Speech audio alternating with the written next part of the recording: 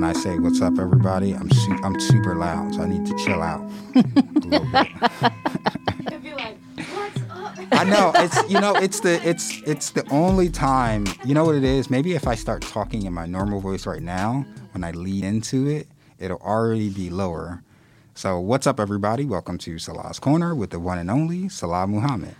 I hope that was better for our producer extraordinaire. What's up, Fair? Nothing. Life. That sounds so like extreme. I mean, life is extreme. It is. we in a panorama right now. We in a Panera Bread. Listen, I'm loving all of the panoramics, and I've been loving them. I've seen so many. They're great. Yeah. Being black is lit. Being black is lit. How are you? I'm okay. I could complain, but I won't. It's pointless. What about you? I'm busy, honestly. I'm not going to complain. I might, though, because it's like sometimes I be wanting to really complain. But I'm not going to go into it. If anybody was wondering who I was initially talking to, it was Raina. Yeah, Raina's here today. Shout out to Raina. Did she get an air horn? That's going to be really loud. That is going to be loud. But she deserves it. Have fun editing down the. She deserves that. Those air horns. You got any updates to share? No, I don't think so. Not too much is going on with me. Just trying to work and get these coins. I feel you on getting the coins. I need a little bit more coin. It was a stimmy weekend though. You ain't get that stimmy yet? My stimmy is pending. It's pending. I'm loving all of the. I'm glad folks are getting some stimulus checks. I just wish some people just chill out on social media telling folks how to spend their money, what to do with their stimmy. Some people might just got bills they need to pay. They might need to cut up a little bit because it was. Everybody got to get an LLC. Everybody. First of all, every single person. Wait, did you see the one where it was like get an LLC and for the ocean and then charge the crabs I did see rent? That. I did see that. Oh, that one was great. It was. Do not get an LLC. I have one, but I have an actual business that I function. You make your soaps. Yes. No, it's just, sometimes people, they might need that money to just cut up a little bit because 2020 and 2021 was just fucked. So yeah, it's a lot of money shaming going on on the social internets.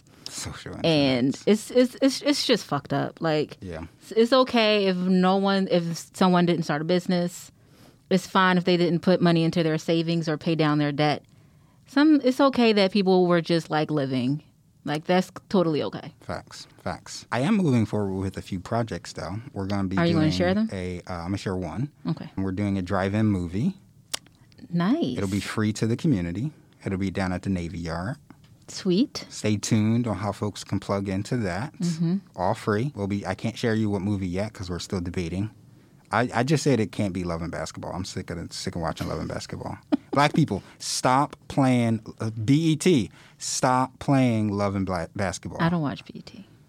Do I lose my black card? That's it. That's a conversation for another day. We talked about him and his whole conservative nonsense, right? The former owner of BET. Mm-hmm. I just don't watch it. I have something going on actually too, but you can go ahead and finish. No, I'm done. Share, please. The Streets program is coming back, the Clean Streets program. Spring cleanup is coming. I'm registering. My brother has a nonprofit called Indeed, where it teaches about Indigenous education and mainly Black Indigenous education. And we'll be doing that. So you can check my social media if you want to register for my cleanup, because it happens all across the city. You can find other organizations and sign up for their cleanups as well to volunteer and clean up Philadelphia. We might have to link up on that. Yeah. For the organization, we can do something throughout the spring and summer. It's happening April 10th. There's always a rain date. I don't remember what the rain date is, but yeah. So I'm working on that right now. All right, let's move on. Next segment: politics meets pop culture. There was a lot that happened this past week. It was something specific though that I wanted to mention, and I can't remember. So let me just run through some of the things. Maybe you'll catch them. Yeah. There was the high school basketball announcer. That called the high school team a bunch of niggers because they kneel during the national anthem, which is like, bruh, what? Like, what? Yeah, it's 2021 still. There was just recently, if you are a Grammy person, you watched the Grammys? No, I didn't. Beyonce, when it becoming the most awarded Grammy Award winner. She's tied right now, I think. Tied for Yeah. for most, which is like, shout out to her for that. It's funny. I was watching the clips of it because I don't really watch it. I just saw it on social media. Trevor Noah, the host of The Daily Show, when he like stopped her, she looked like something bad was about to happen. She was Right. like, oh shit, I'm about to get Kanye'd again. It was like a traumatic experience for her. But shout out to her for that. And then like the whole Meghan Markle thing. I think that's what my Was that politics it? mean. Yes. Yes. What's your thoughts? I'm just like, okay, here's my thing. Yes, she is a biracial black woman, but at the end of the day, she's still a black woman. Mm-hmm. And so we need to protect black women at all costs because they came for her. They did. And Wait, it was who you mean they? Who's they? all of the days. Be specific though. All of the days. It's a lot of days. The racists. There we go. The racists, the haters, the people that hate black people, the people that hate black women, the people that hate women, this fake ass monarchy, like all of them. And so it's like, yeah, she's a biracial black woman, and she is afforded certain privileges because of her fair skin. But at the end of the day, that shit didn't mean a damn thing when she got amongst them royals, because at the end of the day, she was still another black woman. And so we need to protect black women, all black women, period, full stop. I got one part to add about that. I agree 100% with everything that you said. Protects black women, and also just like... All black women, black trans women. Absolutely. Absolutely. Just black women, period. Light-skinned black women, dark-skinned black women, black trans women. Just black women, period. But there was this thing that took place that I started to see on social media as it relates to this topic. And it was conversations on like, did Oprah execute the interview well? Like criticizing her for her questions, criticizing Meghan Markle because she should have known better. These are black people that are having these conversations all over Clubhouse, all over social media. I haven't been in Clubhouse in months. I only saw it because I had an event that I was doing yesterday on that was being streamed on Clubhouse. And so I just have to say, normally I am not in the camp of airing black people dirty laundry. Just not for it. Like, you won't really hear me just talking about like what black people need to do. But like, this is the exception if like, we gotta, like, the conversations that we have with ourselves and that we think are just among us is not usually among us. No, they are not. And so, like, we got to really, really be careful on how we, like, proceed in that because, those conversations were... And, like, white people started to pick up those same talking points and started to run with it because if black person said it, then it must be okay. And so, like, we got to be careful. Like, the whole victim shaming thing of like, is there a conversation to be had on whether people should know whether the royal family is racist? Sure. But like, it ain't, that conversation shouldn't be had when a victim is coming forward about racism that's happened to them. I won't name any names of any black people that, proceeded in that. But like, we got to do better when it comes to that. We can have those conversations in private amongst ourselves, but we got to be careful when we have them in public because white people, white racists, and racists of all demographics pick up that language and run with it. And it happened all over social media this past week. That's all I wanted to add. That's my whole spiel was what I said. Yeah. Protect all black women because at the end of the day, regardless of what privilege you may think that they have, what privilege you may think that they don't have, when they are around anyone else other than black people, they are still black. And they will still get drugged through the mud. They don't care. Facts. So protect all black women. All right. Everything is local. Let's move on to the next segment. You got anything local happening? I got some local stuff happening. But I want to ask you first. No. You look guilty as like, I don't have nothing, so. I usually do my homework, and I didn't do my homework this time. Fire. I mean, I had the everything is local last time. That's true. You I did not have it last week. So I'll be busy. I'll be juggling things. We could talk about a number of things. The school reopening is still moving forward. Apparently, there's also an announcement in SEPTA. So they're having conversations about shutting down the Kensington station on the L. Because of just the concentration of like addicts and opioid users and things like that, and it's becoming unsafe for like the actual train workers going to work. Okay. And it sucks because like I get SEPTA's point of view, right? Like this is endangering not just the public but like our employees, and their response is that because the city is failing to actually handle this problem adequately enough. Oh, yes. And so, like, they're being put into this position, and they're receiving some criticisms on social media, but, like, the real criticism should go to, like, city leaders and city council and addressing the homelessness problem and the drug use problem that's in that area. I completely am with you on this because I was working, for anyone who doesn't know, while I'm putting myself through school, I drive Lyft. And so I was doing Lyft, and I was driving in Frankfurt at like 10 o'clock at night on a Friday. It's bad. And I was afraid. I was scared. I had to drop these two people off, and where I dropped them off, it was just tons of shit. Yeah. Just put it that way. And then when I was driving to drop where I was dropping them off, I was just looking at the state of the area, and I was appalled. It was appalling. I couldn't believe that the city allows that area to look that way. It was appalling. It was disappointing. It was saddening. I couldn't believe it. It's been on the decline for years. I remember when I used to drive for Lyft and Uber some years ago as well, and like I would have to shut my pickup off if I was dropping off in a certain area because like it was I considered doing actually that. Dangerous on who you are picking up. Like I've had like, you know, unruly people get into the car, and it's like, you know, you shouldn't be. It's sad because, and you know, you kind of feel for it because like I don't want to leave somebody out there that needs a ride. You know, but like I also shouldn't be put into the position because the city is failing to actually respond appropriately. Mm-hmm. And so y'all trash for that. That's all I'm going to say. Yeah, it was, I couldn't believe what I was riding through. Yeah. It's a sad situation. It's been bad for some years. We'll have to dedicate some topics around just criticizing city. I mean, we do that leaders every week, but we like might a whole show. I might have to go in because you know I've invited some of them onto the podcast. They've been guests in the past, and we're gonna have to start holding them accountable for some of that. For sure. Right, let's take a quick break, and we'll be right back with our main topic.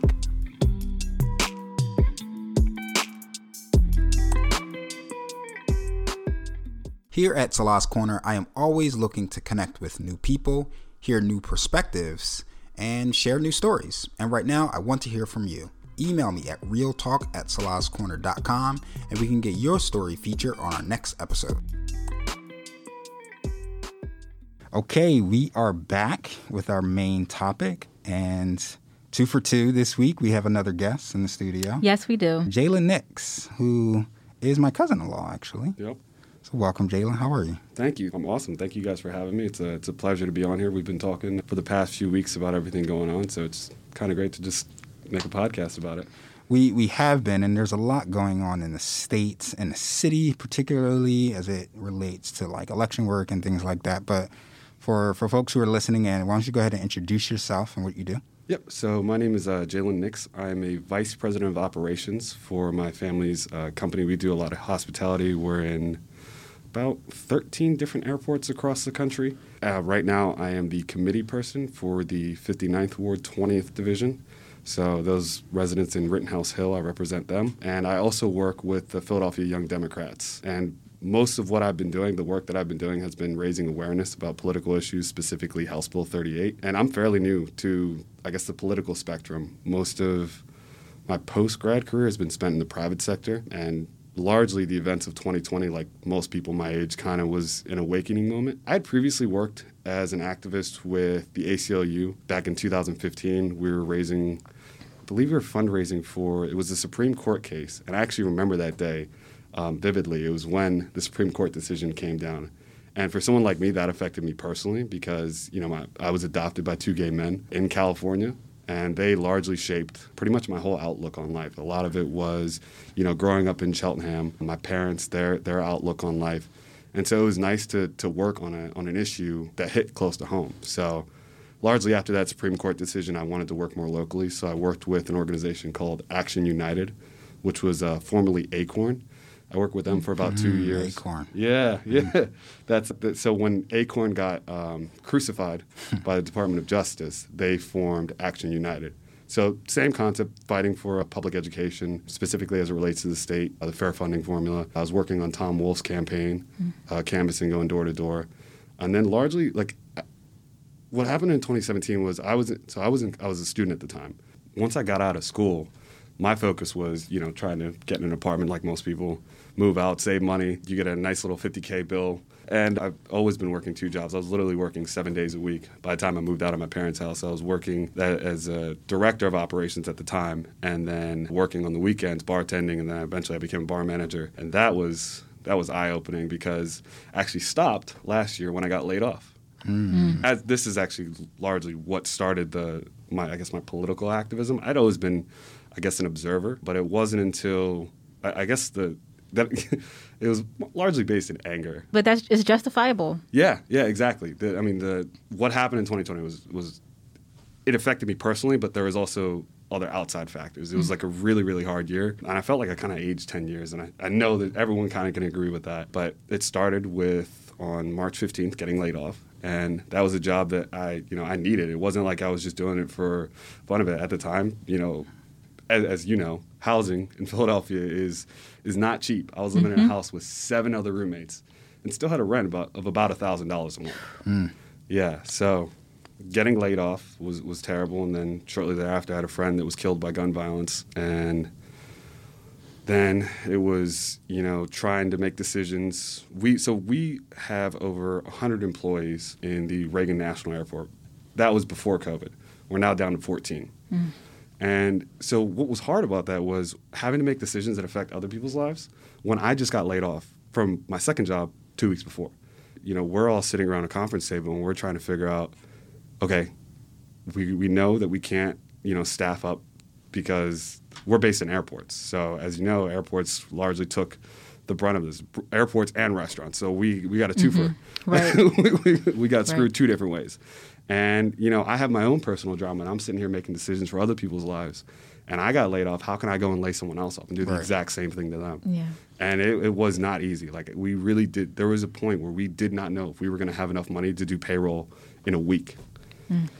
You hit on a lot. A lot. Yeah, it was. I'm sorry. There's a lot there, a lot to unpack. It's good. It's good though because I find when I have somebody engaging in the podcast that there's a number of different avenues that I can take, right? And so you mentioned a number of different things. The Acorn. Can you explain what Acorn is for people who don't understand? I was totally about to say I didn't want to explain that. I mean, you have to. You can't just throw. Well, so I would just say that Acorn got into this huge scandal during the Obama administration. Ended up being investigated by the Justice Department. I'll just say that they got into some ethical issues on how they were organizing. It was a tool for conservatives and the Republican Party to use against basically all Democrats. And so, but you touched on that. You also touched on just life during the pandemic, which we really haven't dived into a lot on this podcast. And it's something that I do want to go back to at some point. Yeah. But you mentioned something that you are doing because, our conversations are grounded in the political. You mentioned that you are a committee person. Yes. Last year, I wrote a blog about how our ward system in Philadelphia is obsolete and we need to get rid of. Can you explain to folks what a committee person is? Yes. So basically what a committee person is their job is they're essentially the foot soldiers for ward leaders. Whenever they can, for instance, my residents, I represent about 1,200 residents. And my job is to make sure that, A, they can vote, that they, mail-in votes, all that stuff, and then also disseminating information. So city committee, ward, it goes, city committee announces kind of like the party's outlook, policy, endorsements, and then the ward leaders then disseminate that information. And if you want to win in Philadelphia, you need the support of a majority of ward leaders. That's how it historically has been, with the rise of social media as well as various other means for organizations to disseminate information. The ward system, and even actually COVID has largely affected it too, is that communication between residents and ward leaders has been growing further and further apart. There's a lot of people, 30 years ago, people didn't, you knew who your ward leader was because they were your neighbor.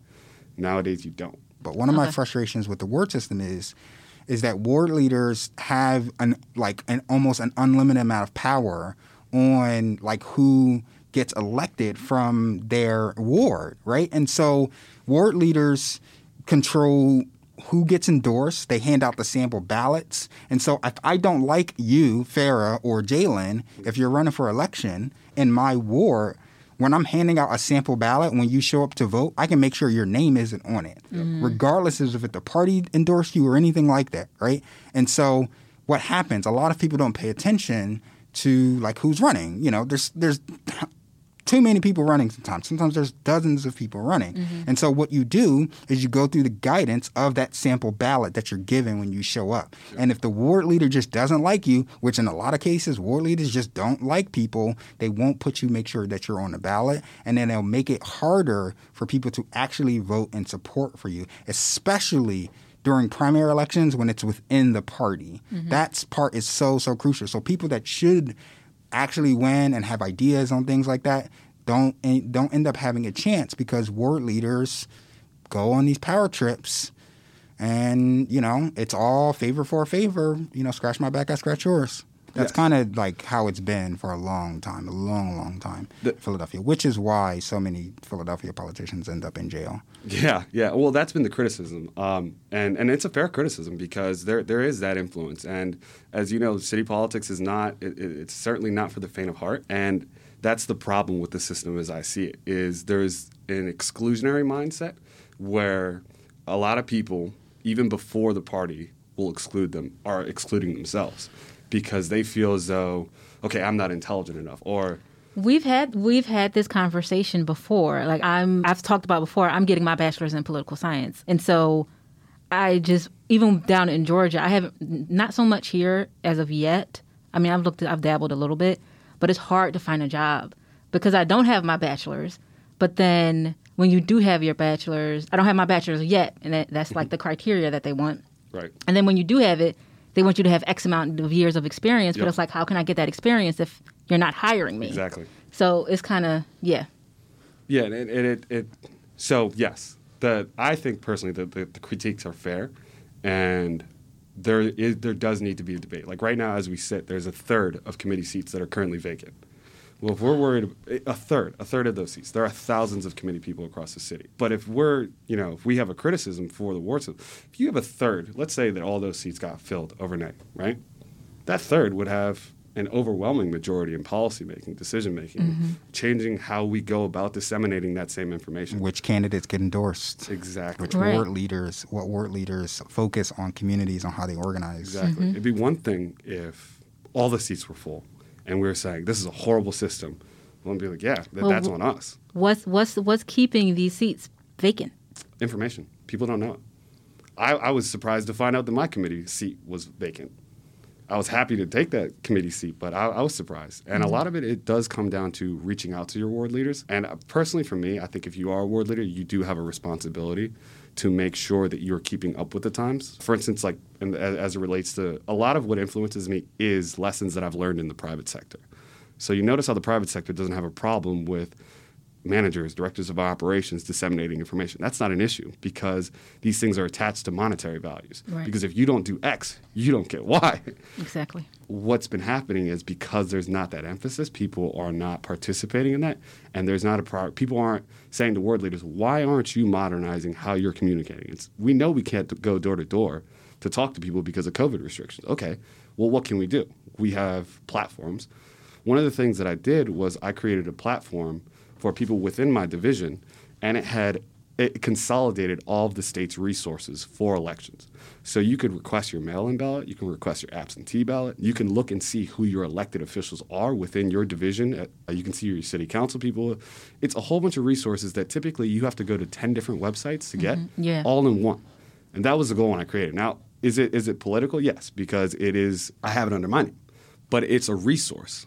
And so I've been working with my ward leader right now, and I'm creating our ward's website, which is essentially a copy of my own, but it's a little bit more specifically targeted to a larger audience. And those are things that people our age should get involved in politics for, because a lot of the ward leaders, and I'm not trying to insult them, they're a little old. So we need more young people involved in politics to help them facilitate that modernization. Yeah. And there's a reason why there's those vacancies that you talked about as well, because you mentioned that the ward leaders are older, right? And so there's less of them out there being active, especially during the pandemic right now, and committee leaders or committee members. And they're used to the, how can I say this a little more politely than I explained the ward system before?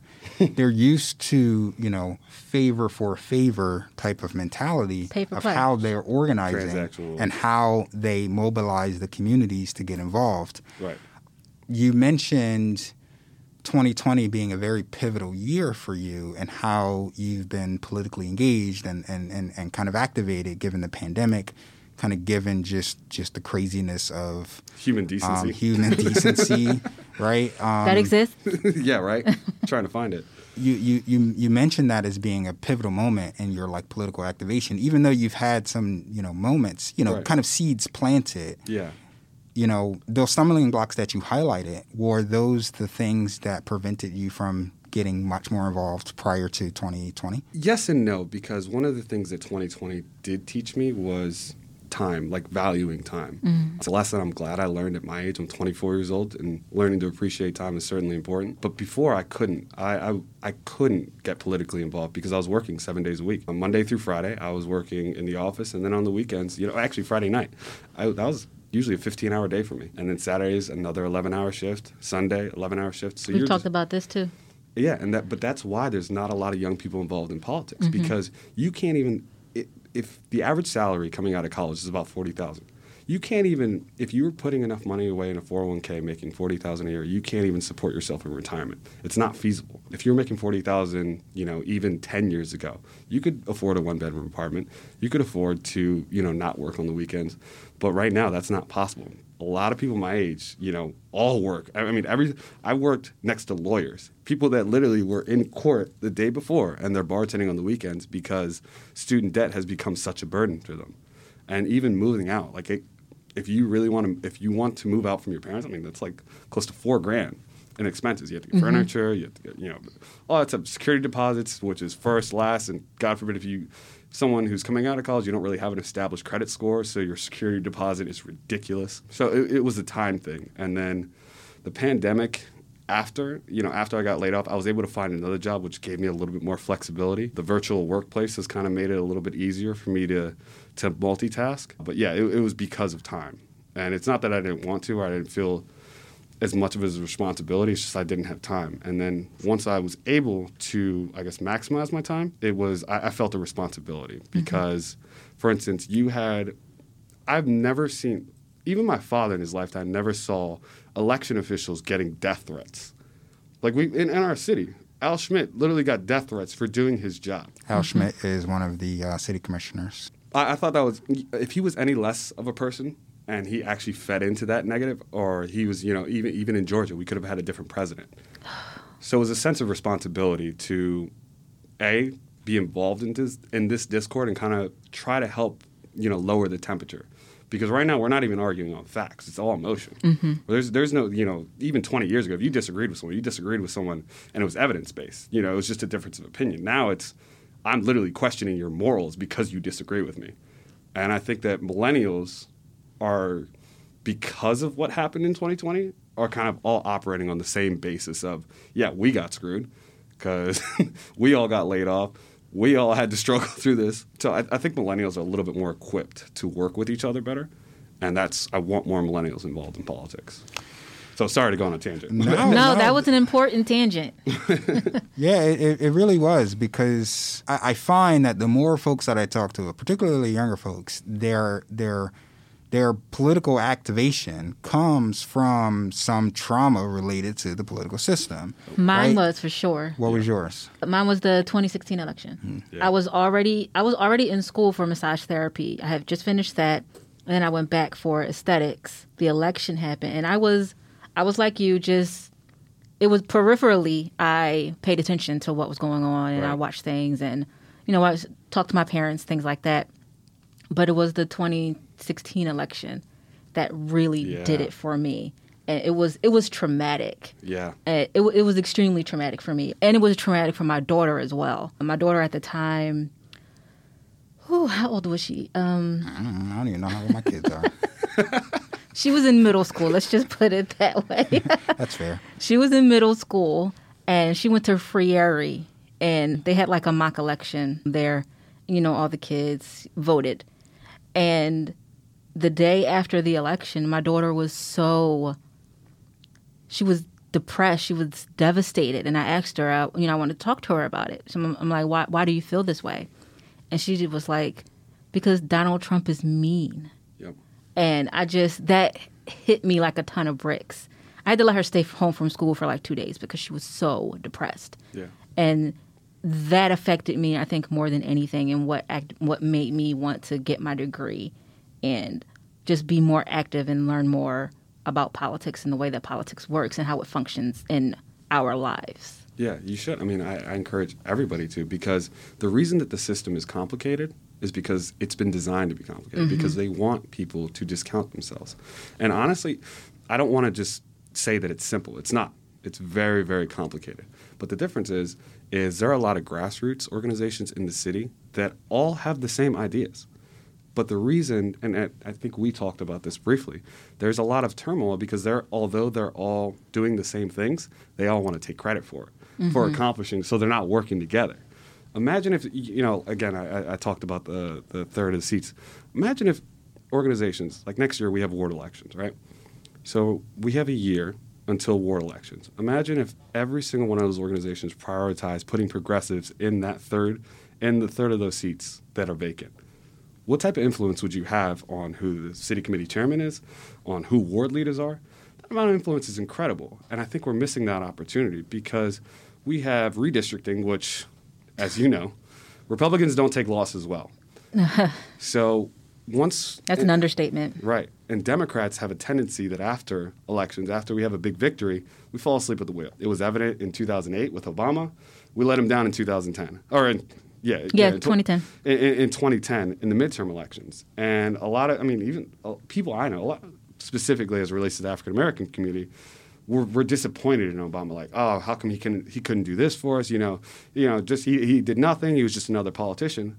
Yeah. There are things that I'm critical of President Obama for, but also we let him down because how can you ask someone to legislate when you don't give them the resources? It's not just the executive branch; it's the legislative branch. You need to control those things, and elections matter. We had 3 Supreme Court judges nominated by Donald Trump, and that's a lifetime impact. So we can't. And they're young. They're young.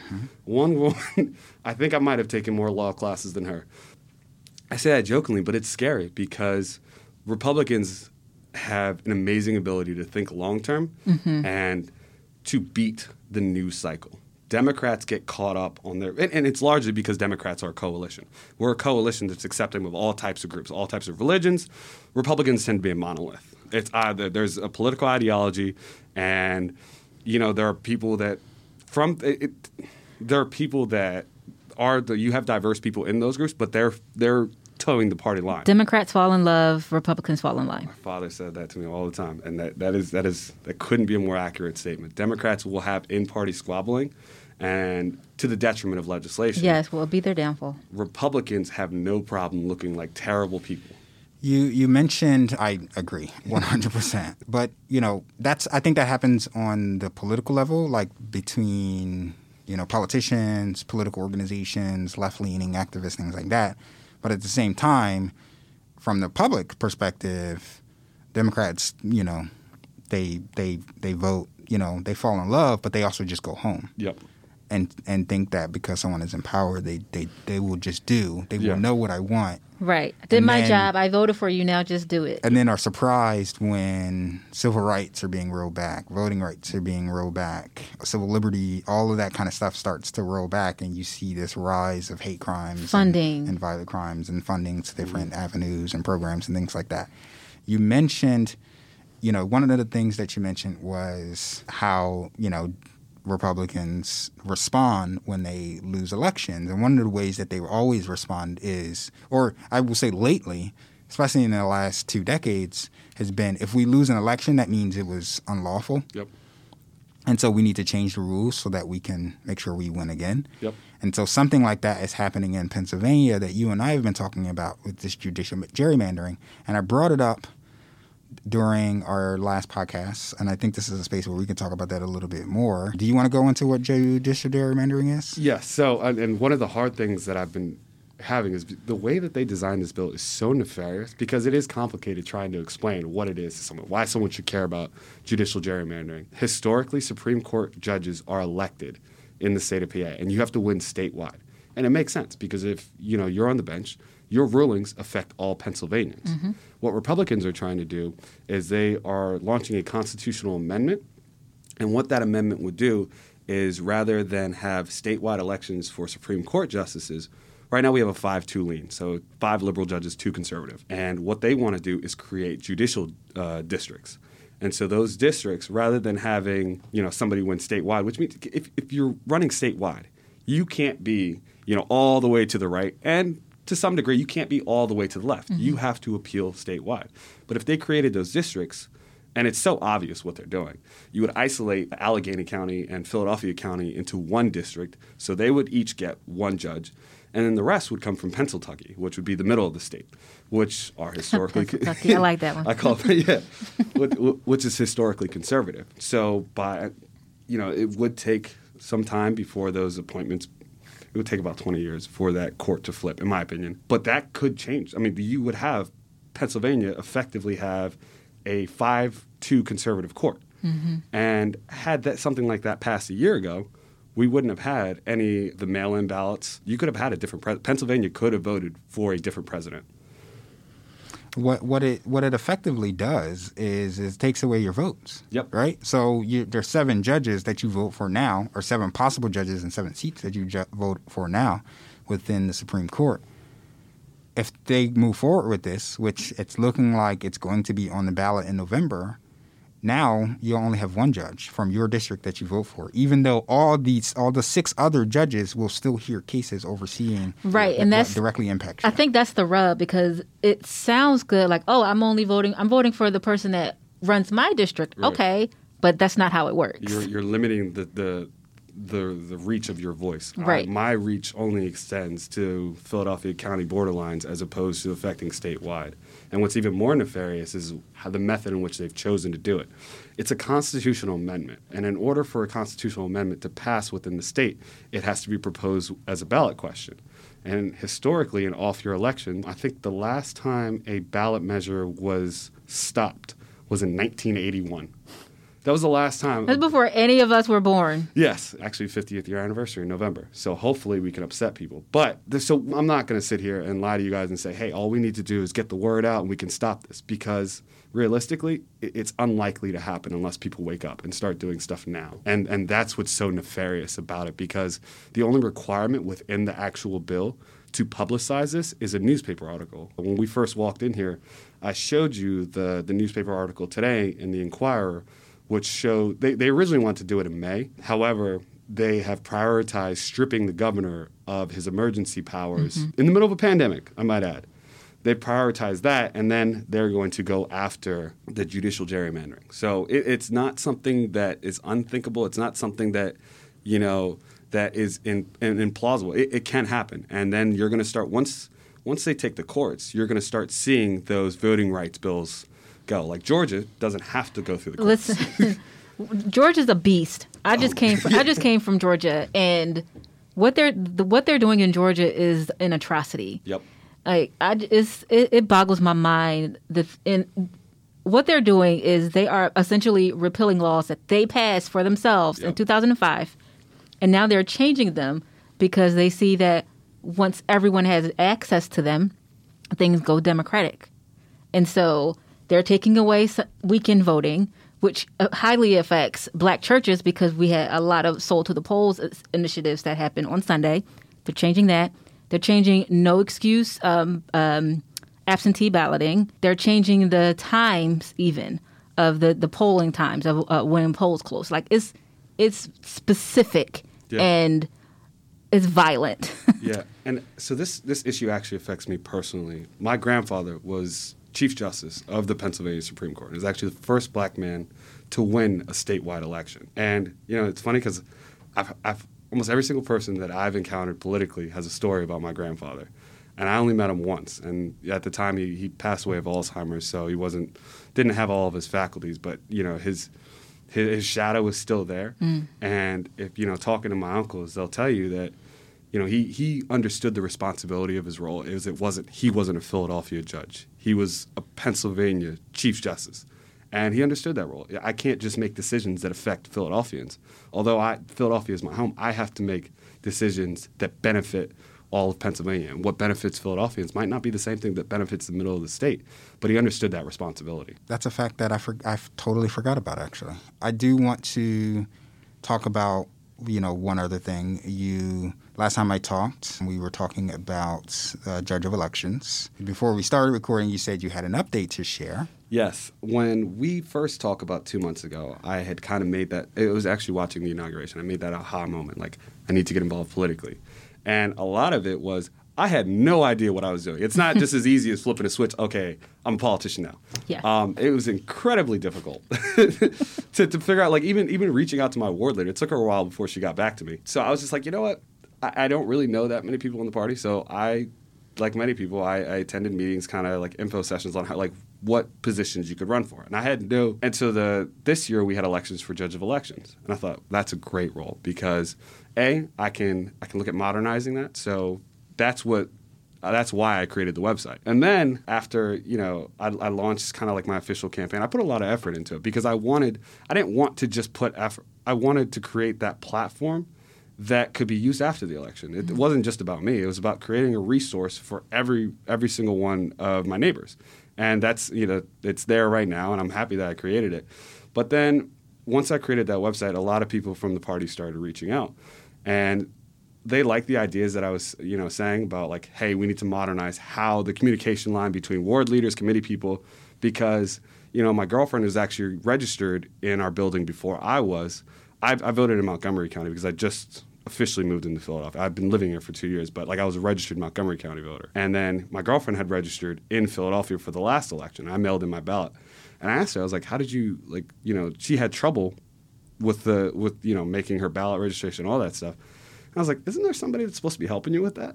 And that's what the committee person's supposed to be doing. But the only problem is so a judge of elections is a non-political position. Mm-hmm.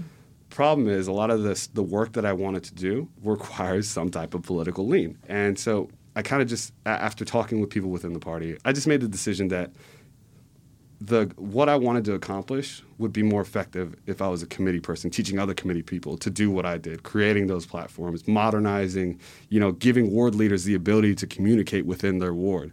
It would be easier for me to do that because on election day, if you're a judge of elections, you have to be apolitical.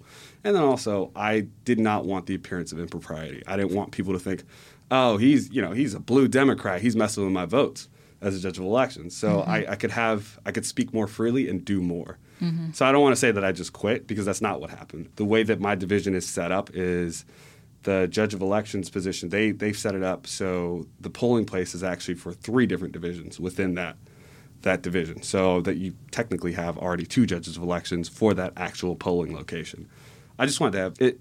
I could do more as a committee person than a judge of elections. Mm-hmm. I got to share you on my piece that I wrote about the ward system, about like how I basically just trashed the whole system. But the critique is fair. I'm not going to sit here and say it's not. It's fair. But I was going to say you outlined some of the same critiques that I wrote about, and your solution to the problem is getting younger people involved. Yes. Not just in voting, but politically activated by committee people, by being ward leaders, and actively involved with creating a community that is educating the public and their network on political activation.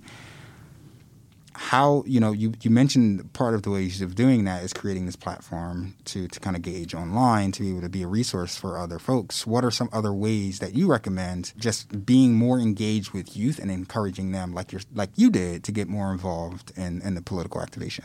Right, yeah. And so, as you said, the criticisms that you had were completely fair, but I also think we don't need to reinvent the wheel here. We can reform the system from within. And as it relates to people my age getting involved, one of the first things that I think you should do is, like, for instance, Philadelphia has a Young Democratic Wing. And that is actually, for what it is, it's an incredible organization for the fact that the access that it gives you. Half of the work that I do is as committee person.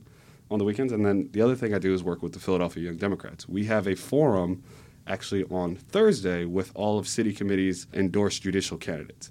And that's an opportunity for people my age to go and really go face to face and ask people that are running for your vote hard questions. Especially judges. Especially judges. I have my own opinions on how judicial elections should work, but that's for another day. But yeah, so getting involved with, I'm not going to tell you what organization to be a part of, but I certainly recommend working with, like, if you're somebody that wants to be elected, that has a desire to be an elected official, I highly recommend getting involved with the Philadelphia Young Democrats. And it's just because of the opportunities that you have to work closely with elected officials. Someone like Kathy Gilmore Richardson, I've been working with her a lot. She's actually the one who is making the forum for HB 38 on the 15th. We have a Supreme Court candidate, Khadija Kenner. Yeah, Khadija Kenner. She's incredible. She's incredibly informed. So thank you for telling me about her. She's actually going to be our featured speaker. So I would say if you're in Philadelphia and you want to get into politics, Philadelphia Young Democrats is for you. Because if you're under the age of 40 and you are a registered Democrat, then you're likely already a part of the Philadelphia Young Democrats.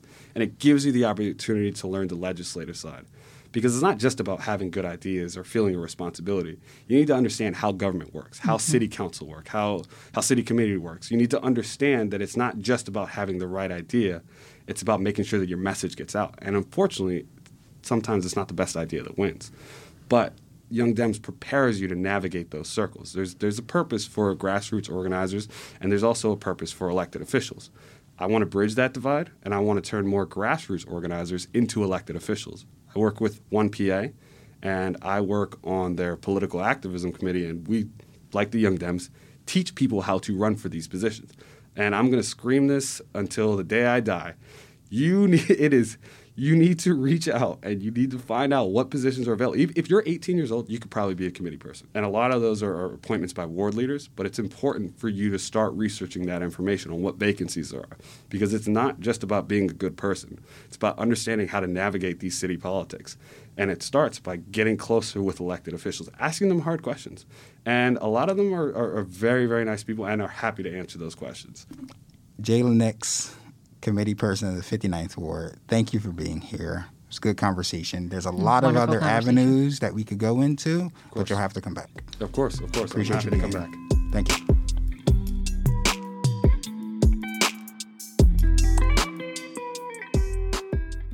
Hey everybody, I know throughout this pandemic, everyone has been saying we're all in this together.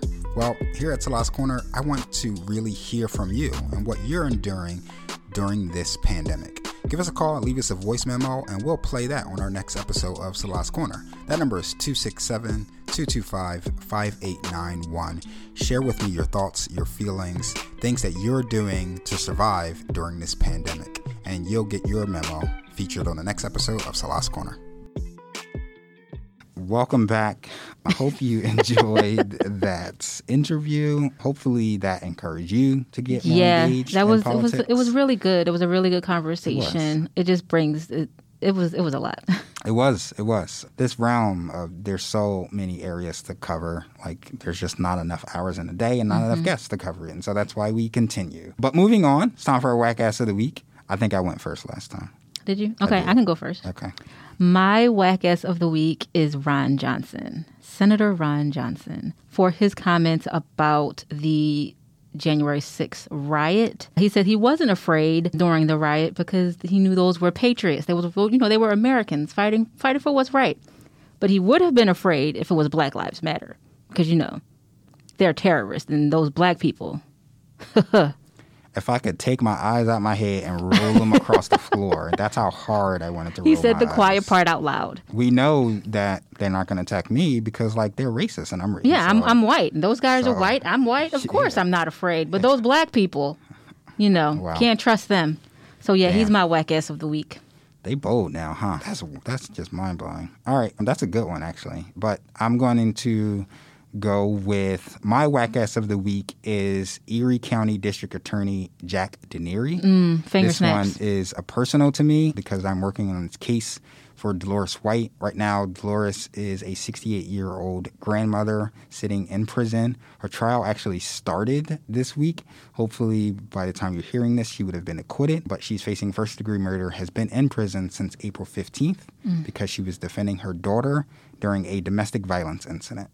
And so he's my whack ass because he saw all of the evidence. There's calls being made by the daughter. And his discretion was to charge her. Correct. There's calls made by the daughter reporting incidents of domestic violence. He has ignored that, charged the mother anyway for defending her daughter. And she could be facing life in prison, the rest of her life in prison, at 68 years old, grandmother. Never been charged with a crime, never been in trouble, been retired for 20 years because she has health problems. But trash. So Jack Dennery is my whack ass of the week. I think you win. I think you win.